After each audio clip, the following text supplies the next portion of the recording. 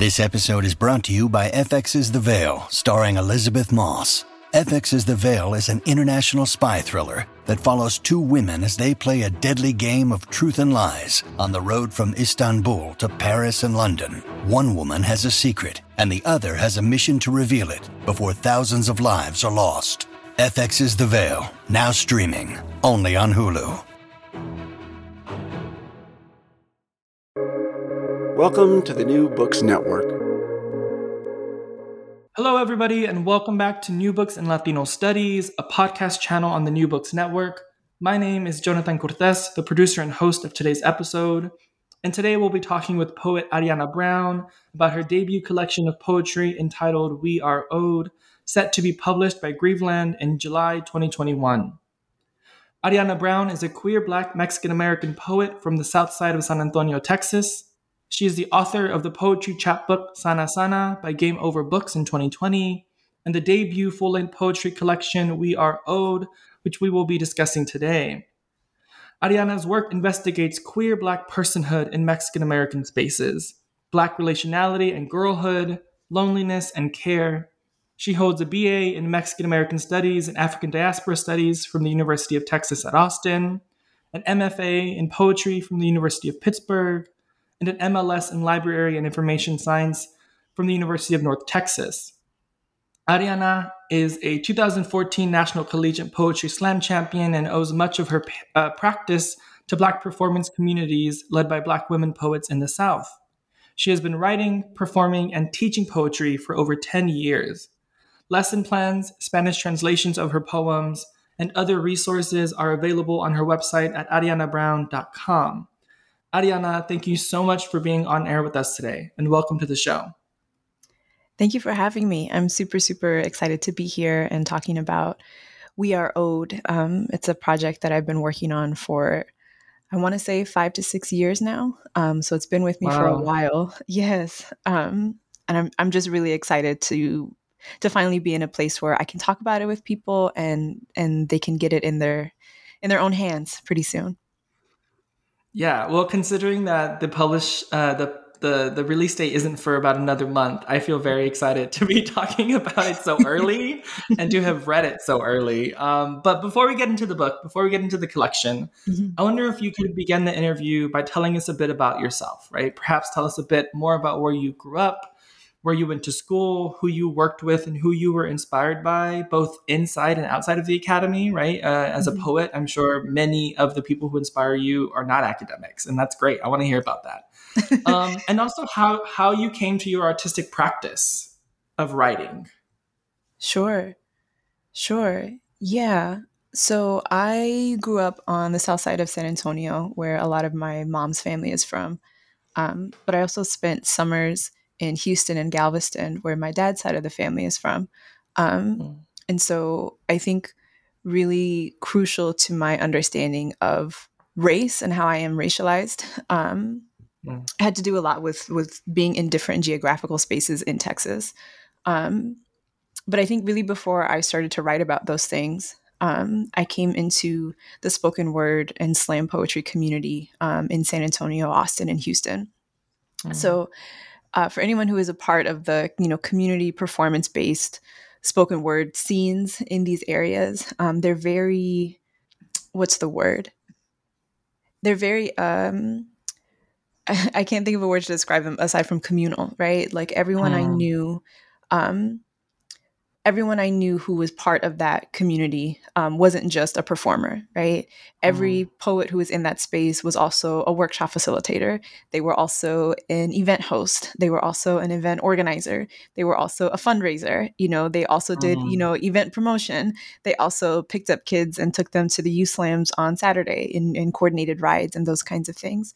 And so when I think about how I entered poetry, I want to say 16, the first time I performed in a public space in San Antonio at the Luminaria Arts Festival. And that's where I met my first mentor, Vocab. And if you're from San Antonio, you know who Vocab is. And if you're not, you should. But Vocab, she drove me to my first poetry slam. in Austin at the time, because San Antonio didn't have a youth poetry slam scene at that time. And it was from there of me actually getting into the competitive part of spoken word, which is slam, right? Like slamming regularly with the goal of making the team that represents that city at nationals. I did that at the youth and collegiate level for several years. And then I came back to coach. And so when I think about poetry, it's never in the sense, it's never in the way that people talk about it in the academy, like that image of like the lone writer, like applying for fellowships or kind of writing at their desk in solitude. For me, poetry has always been about relationships. Though sometimes I write alone, I edit and I practice and I perform with others, and it's always been that way.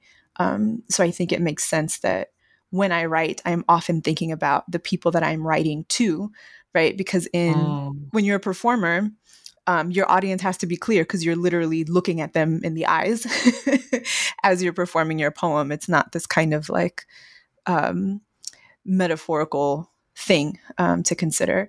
So that's kind of how I came into poetry. And I will say, one of the things that has stuck with me from that kind of upbringing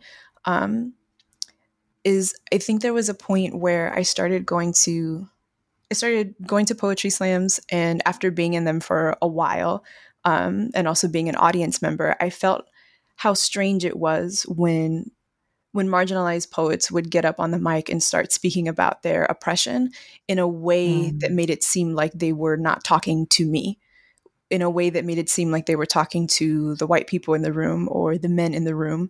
And it always felt weird to me because I was like, why not talk to me? Someone who understands what you're saying. Why re-traumatize me at the expense of educating everyone else? Why not care for me? And I think that experience, that kind of discomfort that I felt when I was literally watching someone who shares my conditions not acknowledge my presence in the room, that made me feel like I want to write to other people who are like me, who share my experiences, because I know they're looking for me too. Wow.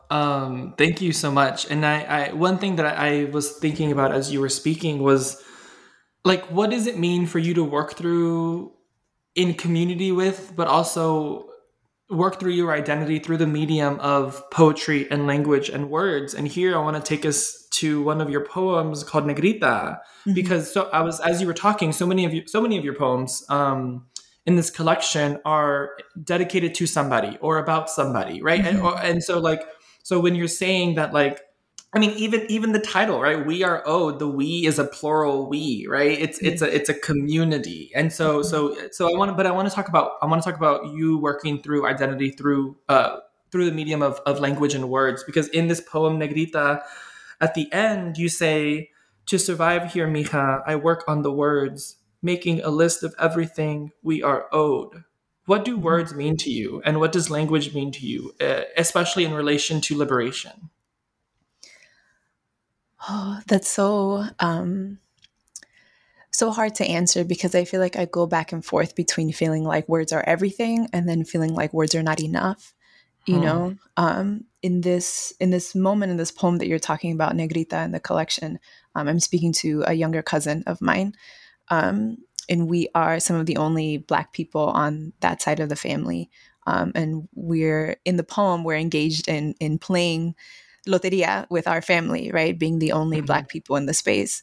And if you've ever played loteria, you know that there's only one Black character, and it's El Negrito, right? Not El Negro, El Negrito, the little Black man. There are no Black women anywhere. And this is not, I'm not interested in inclusion, right? Like if Black women were suddenly included in loteria, I that's not my goal here.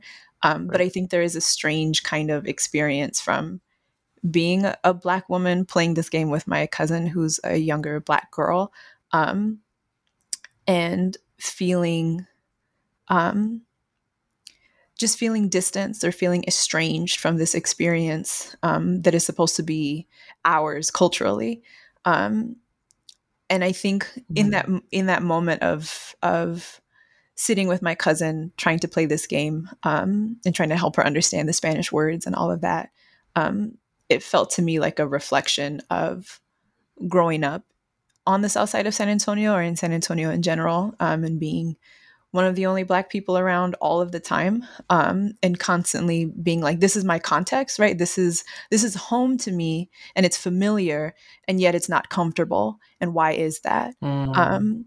And so I think the collection kind of opens up from this moment to explore the histories that I've been able to find of Black people who have moved in the same geographical spaces through which I have existed in and my cousin has existed in, because that gives me context, and it helps me understand why people respond to me the way that they do, right? Or it helps me trace an origin. And origin stories, I think, are something that I'm very interested in this collection. Part of it is me coming from Black studies as my very first foundational degree. So I'm interested in, like, if I have an interaction with somebody, or me and my cousin are, sort of paused in this moment of looking at these Loteria cards, and having this question of where are we in this? If I can press pause in that moment and zoom out a little bit and try and trace some kind of historical lineage, it helps me to understand my present better. So that's kind of where a lot of the poems in the book come from. Yeah, that's fascinating to hear, because as I was reading through the work and I was taking notes, vigorous notes, like on many of them, I was like, Ariana is searching for something. They're searching for, I literally wrote, they're searching for a new origin, right? An origin that isn't found, that isn't found in, like, for example, in this poem, right, isn't found in Loteria and doesn't need to be found in Loteria. But there's a different kind of, there's something else that you're searching for in these pages. And I really hope that the readers can come out of this turned upside down, because I definitely did. I definitely did. But Ariana, before we get into it more, I want to ask, so you mentioned that you had been working on this collection for about 6-7 years. Why is now the right time? And perhaps this is a good question for many of the poets out there, right? Why is now the right time to release a full collection of poetry for you? Because it's done. Yeah. Finally. Yeah, I mean, I still kind of feel like there are things that I know now that I would love to write further into. But part of me wonders if that's just a separate project now. But I think for a long time I was trying to figure out what the goal of the collection was. And then once I figured out the goal, I was trying to find the missing pieces in the book, right? What poems am I missing? What parts of the story still need to be included so that this feels like a complete thing for me?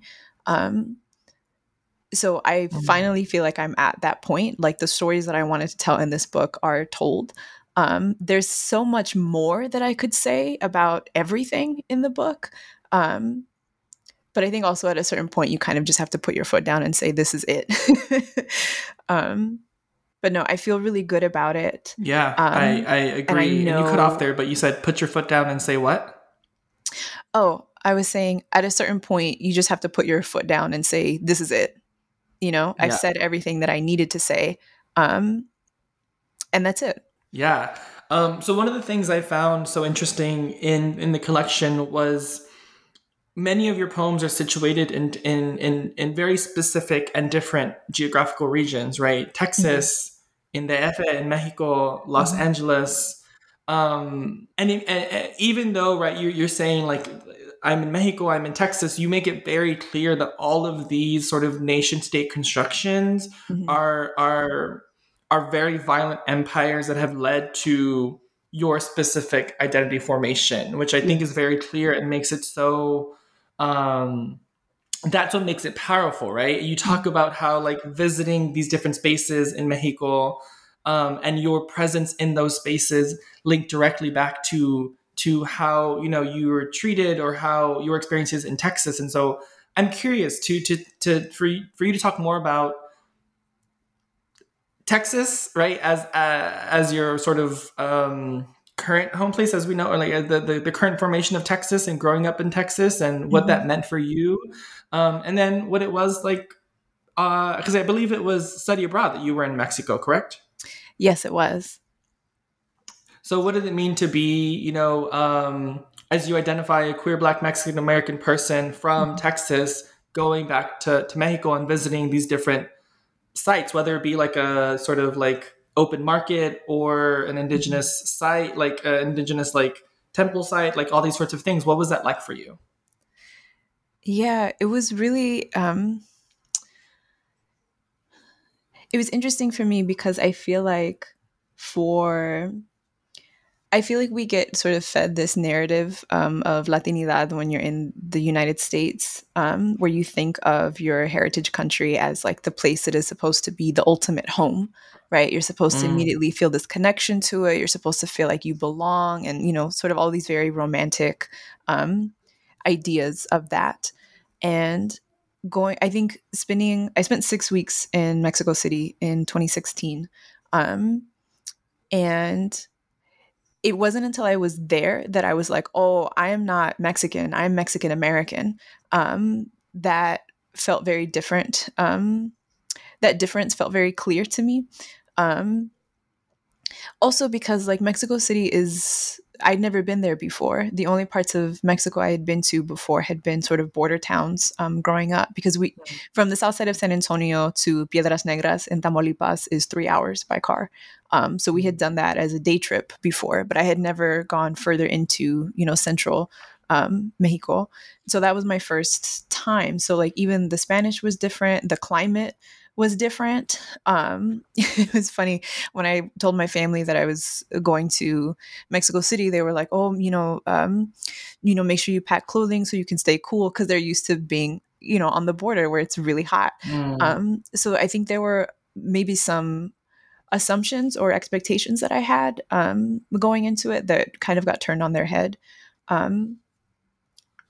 It was also interesting too because every person that we spoke to when we were in Mexico City that we told we were from Texas, they were like, oh, like you're, what did they say? Like you're Mexicans from the north,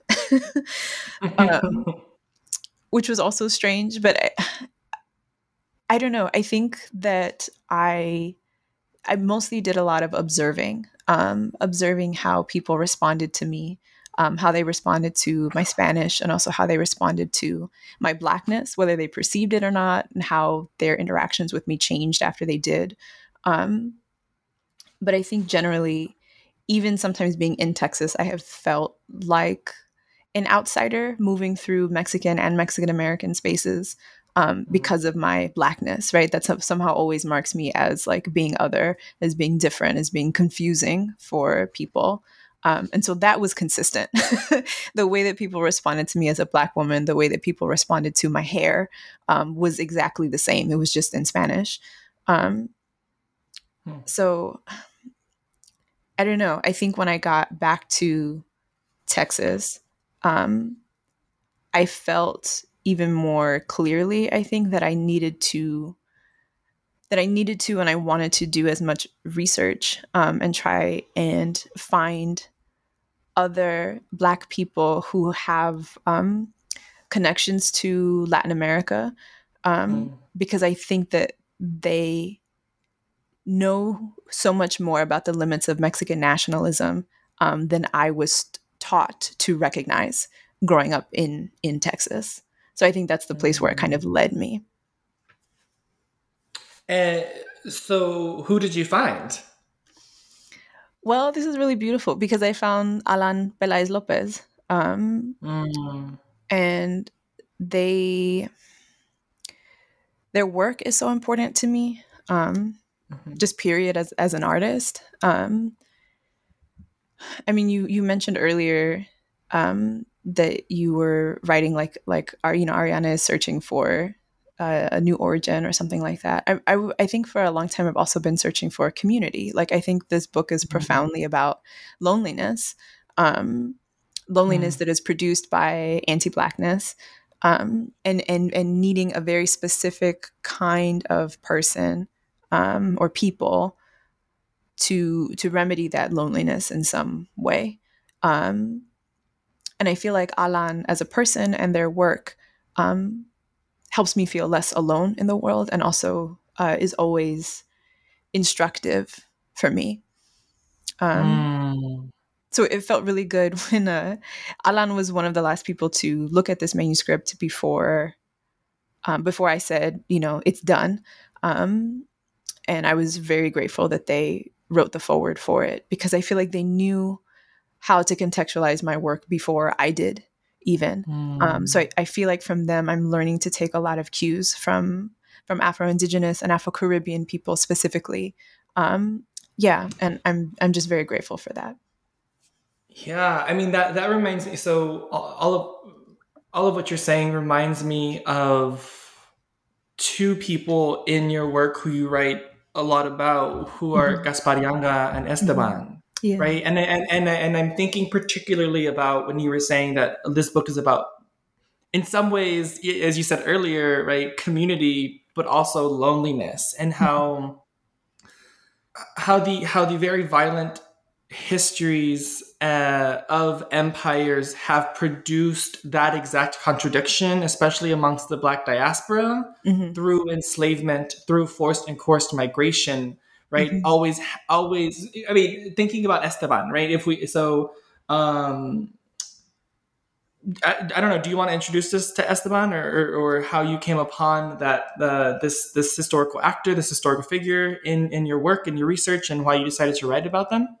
Sure. So I was an undergraduate student at UT taking a class with Dr. Marta Menchaca, and her course was mostly about sort of the history of how Mexico became a nation state, right? From conquest to independence. So it covered a lot of information.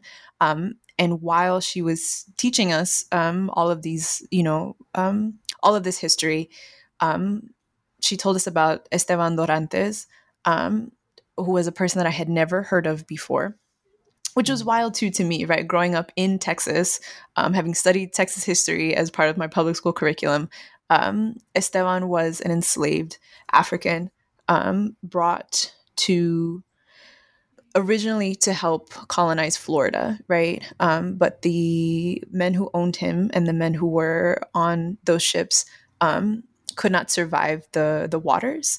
And so they ended up shipwrecked in Galveston, Texas, which is where my father is from. And I was interested in this history because something that's always felt strange to me in Texas is that I feel like Mexican and Mexican American history is always taught as being very separate from African American history. And I feel like this moment of Esteban, who was enslaved by conquistadores, showing up in Galveston, Texas, a few centuries before the Juneteenth proclamation in Galveston, Texas, felt like they were in conversation with each other. And so I wanted to put that in the manuscript, right? That's also the place where my family is from. And so it's a place that I felt and feel a deep connection to. My great-grandmother still lives in Galveston, and I spent summers there as a child. And so when I learned that Esteban was one of the first people to walk the land, one of the first Black people to walk the land in Texas that we know of, and that he helped the Spaniards construct a map of Texas, it also had me thinking about the violence of colonization, of cartography, and also questioning how much agency he had, right? Like he was a scout. He would negotiate with indigenous people and leave markers behind. He was an advanced scout, so he would walk days ahead of the four survivors of the shipwreck and leave markers behind him to let them know if the area was friendly or hostile. And so I don't know. I also have a lot of questions about him because this is the thing, right? When you're working with an archive of slavery, is that so much of the information that you can find, none of it is from the point of view of the enslaved person.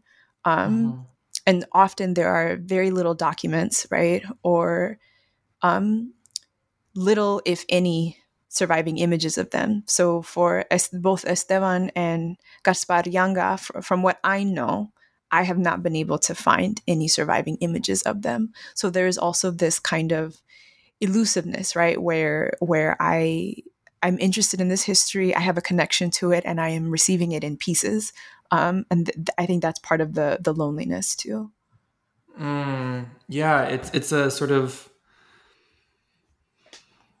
historical loneliness. Like when I'm thinking also just about art, like just about archives. If even there's nothing from Esteban's or Gaspar Yanga's perspective, right? They're still kind of the only ones who are mentioned, if at all, right? There's a poem in here where you're talking about Gaspar Yanga, and please, I want you to introduce us to, or introduce the audience to who Yanga is. But you talk about like, were there any women? You know, like you talk about like, who are the other people that are with you in this Maroon community? Yes. And I want to. You spend actually there are like, I think 5 or 6 poems about Yanga, Gaspar Yanga. Mm-hmm. I want to talk about them. They're amazing. Thank you. Yeah,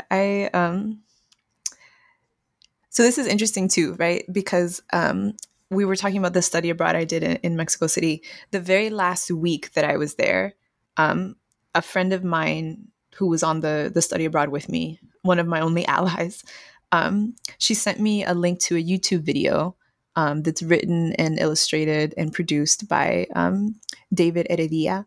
It's like a 3-minute illustrated video that tells the story of Gaspar Yanga.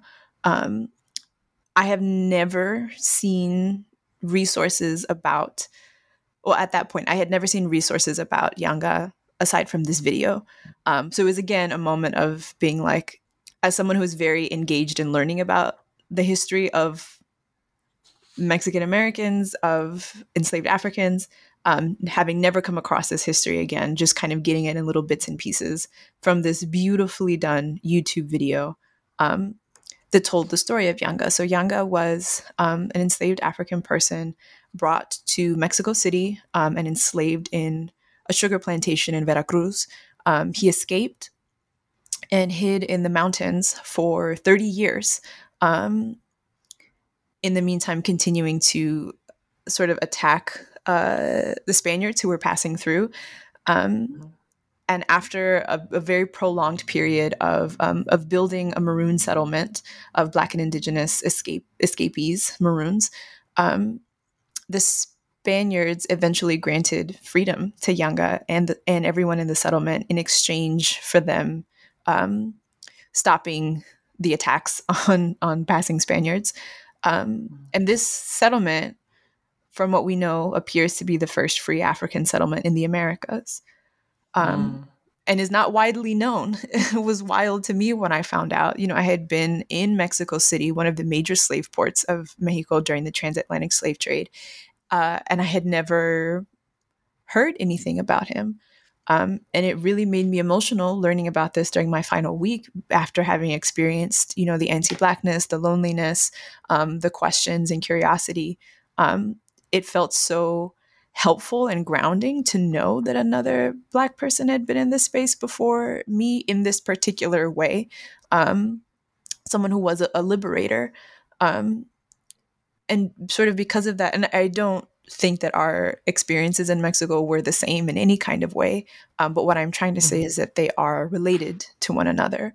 And it was from that relation that I wanted to write to Yanga.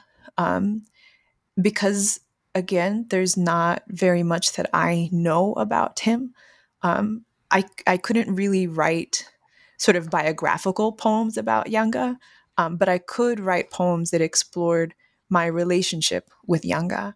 And I think in that way, I tried really hard to not assume anything about him that I do not actually have access to knowing. And I tried as hard as I could to not idolize him, to not take away his humanity, but to engage with him as a person, as someone that I feel I'm capable of feeling love for and appreciation for, and am curious about. There's a lot of things that I would love to know about him that I don't know if I ever will, but I think that poetry can be a place where I can ask those questions. Yeah, that's the really beautiful thing about what you've done specifically with Gaspar Yanga, because I mean, my favorite in the collection are titled Field Notes, Mm-hmm. and then the sort of poem to Yanga titled Yanga. Mm-hmm. But there's also a poem in here titled Why I Want to Know What Yanga Looked Like, and it's this beautiful meditation about what he might have looked like, and it's this kind of like historical fiction and artistic practice that people like C.D.L. Hartman and Dion Brand sort of both do in their work that Mm-hmm. you're bringing to poetry that is so powerful. And so what was it like for you to try to envision a photograph of Yanga or their bodily presence? I think we were talking earlier about origin stories. When I think of Yanga, it's hard for me to not also think of my father, Mm, who, like Yanga, I have never met in the physical world, who has been dead for as long as I've been alive, um, and who I have a lot of curiosity about. There are people whose voices I have never heard, whose laughs I've never heard, whose bodily movements and their natural way of being in the world I will not ever see. Um, mm, and so I think from just a really genuine place of curiosity and wonder, um, I think that's how I think about Yanga. Um, there are obviously photos of my father, so I have an idea of what he looked like at mhm, 22 when he passed. Um, but with Yanga, there's even less information. There are even less details that I have access to. Um, and so, in thinking about that kind of space of loss, I think about Yanga as a person who maybe has a gap tooth. Um, mm. and for me, that's kind of like it's an opening. It's a place of possibility. And I think I wrote this poem before I read Dion Brand's A Map to the Door of No Return. But I think that the Mhm. gap in Yanga's teeth is also, in some ways, a physical manifestation of the door of no return. Um, Mm. so I think it's a lot for me. I don't know a lot about Yanga. This is what I do know, and a lot of the rest of it I have to invent um, or imagine. And I think that can be a practice toward liberation or a practice toward freedom of being engaged in that kind of active, creative imagining that is Mm. still careful with others. Yeah, I mean, as I was reading the poems about Yanga, I was getting a sense, like that. Not only is Gaspar Yanga somebody who lived in history and someone who fought back against colonialism and empire and violence, but also someone to you, his who at least in the poem Yanga sings me to sleep is there's a spiritual aspect to what I was reading. Mm-hmm. There's a kind of the way the cadence is set out, the way the kind of the wording is on the page. I was like, what does Yanga mean to your spiritual life? I guess is a way to phrase it. Mm-hmm. This kind of goes back to thinking about slam and performance. But I remember telling my curandera once that one of the reasons that I loved going to national poetry slam competitions, because they happen once a year, right? And there's different ones. Mhm. They're different every year. They're always in a different host city. It's always a different set of people competing. But I was explaining to her, usually they're anywhere from 3 to 5 days of this kind of festival, right? And I was trying to explain to her how it felt every day, just the energy in the space was so, I told her it felt very heightened, that I could feel all of my senses very deeply. And I felt very alive during, those few days at a time. And when I came home from them, I always felt so depleted and so sad because I missed feeling that. Um, and she thought about that for a moment, and then she told me, well, you were in ceremony. Mm. And I think about that a lot. I think about the spiritual capacity of performance all the time. I think that people have to be careful about what we invoke when we are speaking, when we are performing, when we are writing, because none of it is neutral. Slam taught me that. And I think what I learned from my curandera is that for me, poetry feels very tied to the spiritual and ancestral worlds. So I can't just say anything. Do you know what I mean? Like I have to be careful. I have to move with intention. And so it doesn't feel strange to me to write a lullaby that Yanga sings to me at night. I think there's an intimacy in that. And so, yeah, what does Yanga mean to my spiritual practice? He's an integral part of it, or my spiritual practice is an integral part of how I engage with Yanga. Because I also wanted to be careful, right? Because I don't think it's appropriate for me to invoke Yanga in my poems and ask him to do more work. He did so much while he was alive.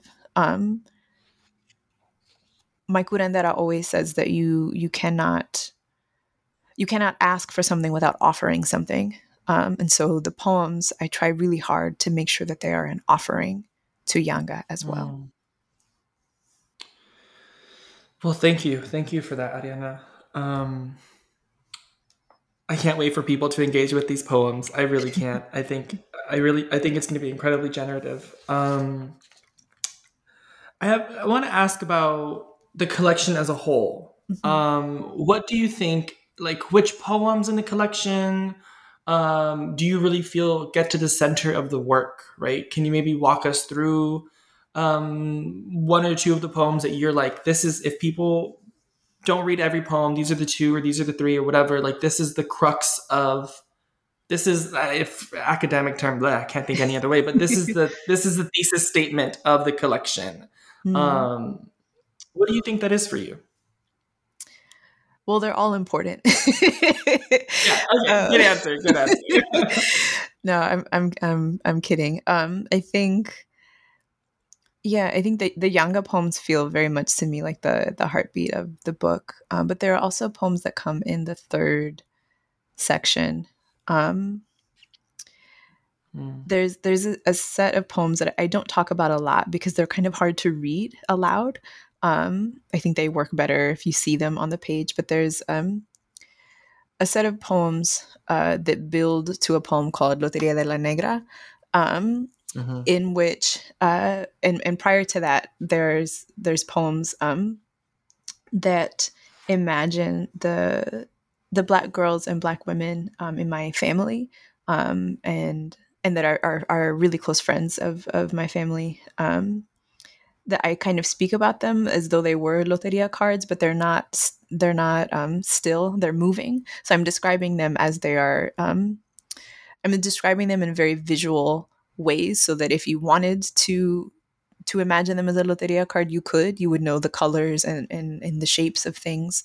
But I'm describing sort of everyday acts that they're doing or moments that we've shared together, moments that I'm sort of looking at them and appreciating them and noting and observing the kind of quiet things about them. And then it builds to Loteria de la Negra, where if you've ever played the Pocito in Loteria, you play for the four squares in the middle. And so I imagine them as the four squares in the middle, literally centering them on the page. Yeah. And this is it's kind of an ode to my younger cousin that I spoke about earlier, because she is super competitive. And every time we play Loteria at my aunt's house, she always wants me to help her so that so she has a better chance of winning. And so I think just that act of playing the game with her, even though I'm not very invested in Loteria, period, that act of playing the game with her to show her that I love her and that I care about her wants and needs, for me was a way to, these poems were a way of me sort of extending that into my writing practice. Because I think in a lot of ways, some of the things I was looking for in the collection are things that some of them are things that I already had, things that I already had access to, but I didn't know the right way of looking at them. And so none of the Black girls and women that I describe in these Loteria poems are Latinx, except for one. And I think that's really where the connection to like Black relationality became important to me, to think about connecting with African descended peoples across diaspora without the need to share the same nation state or the same culture in order to sort of make that connection.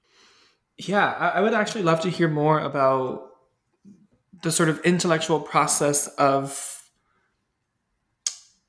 I mean, because you're on a podcast with me, right? New Books in Latino Studies, but this collection of poetry is much more than just that, right? What is the sort of intellectual strands that you're weaving together specifically in relation to African diaspora studies? Sure. I tell Alan this all the time. I always felt like the central question of Black studies was, how do we get to liberation?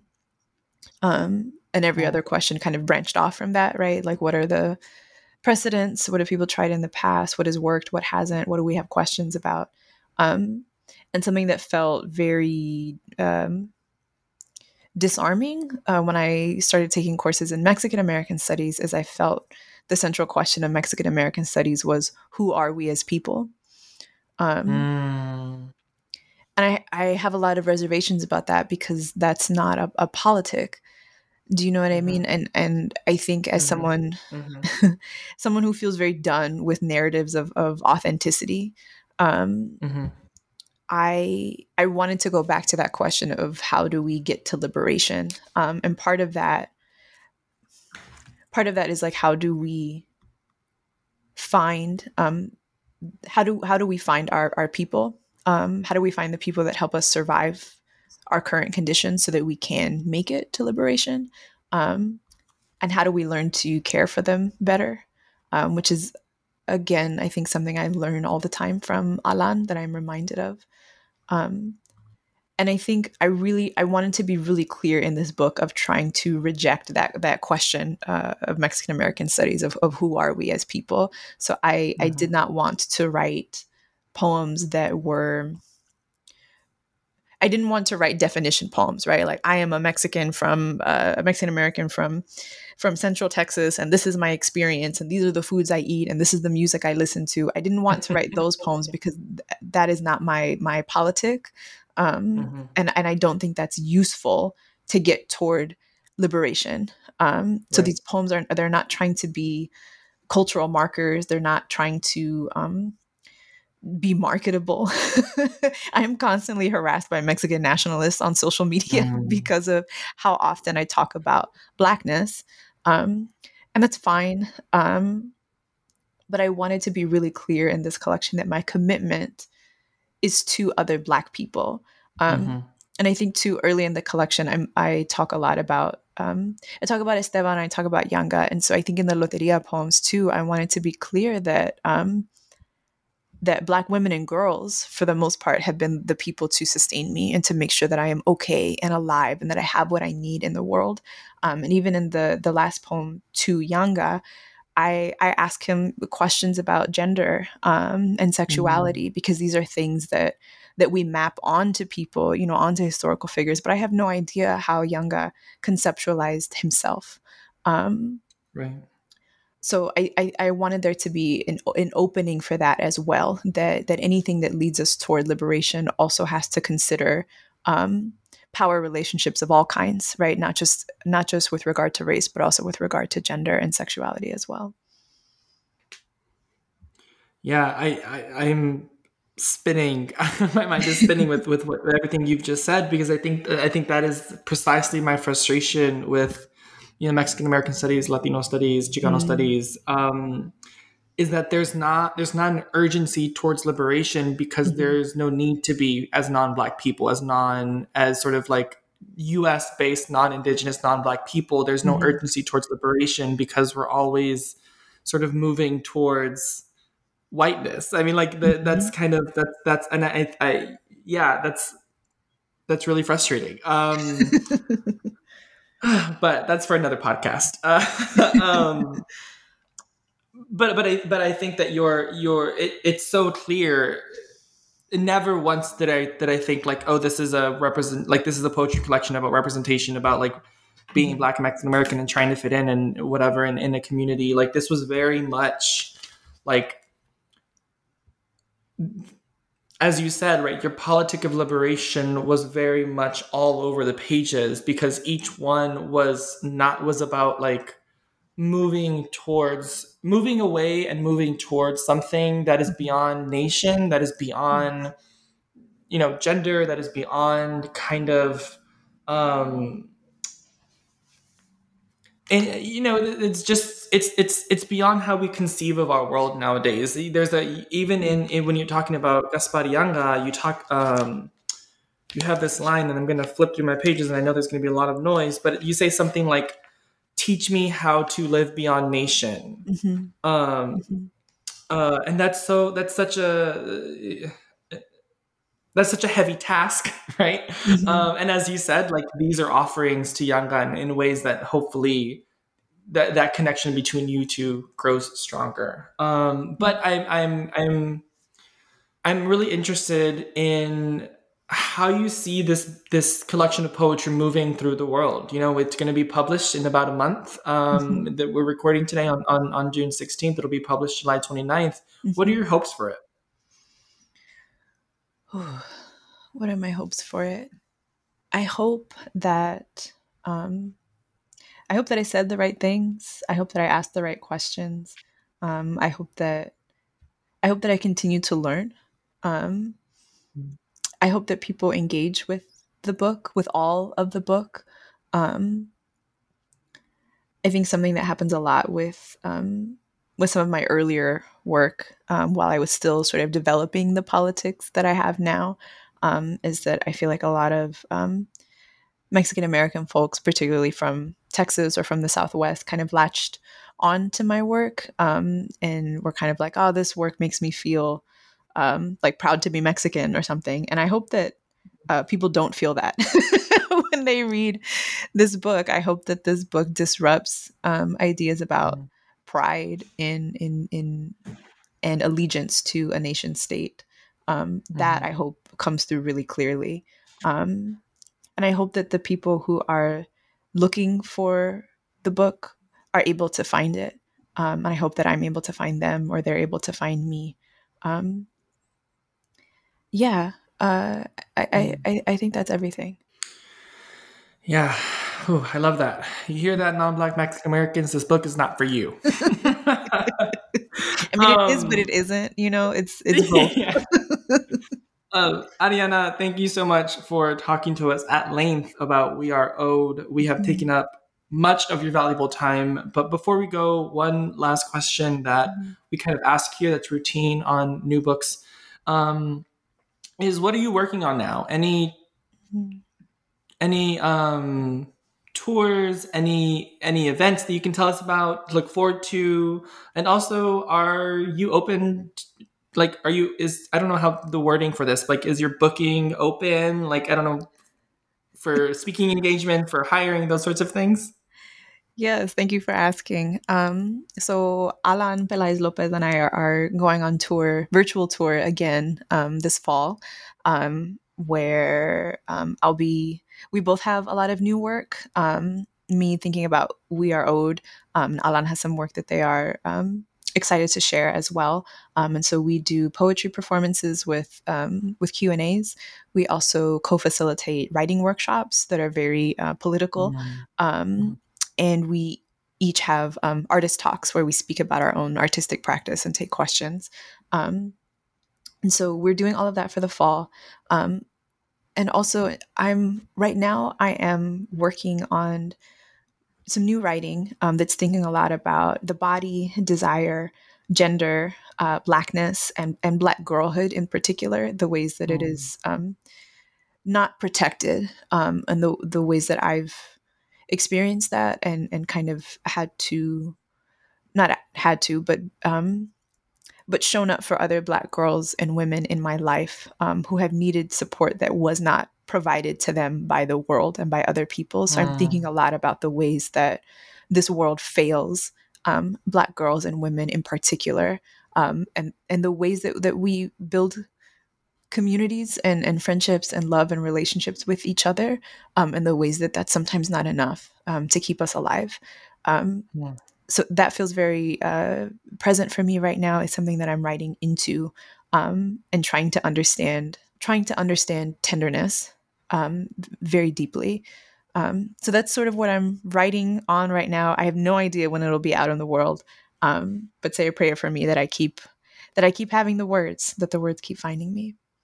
Yeah, I'm sending all the good prayers and vibes towards you to when, the words keep finding you, and also when words are not enough, other mediums of artistic expression can help us.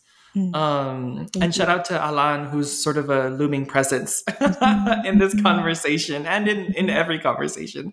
But Ariana, thank you so much for being on air with us today. I incredibly enjoyed it, and I can't wait for people to buy a copy of the book, be engaged, and hire you and Alan for a tour. Thank you so much. I'm so grateful. Yes. All right. Take care. You too.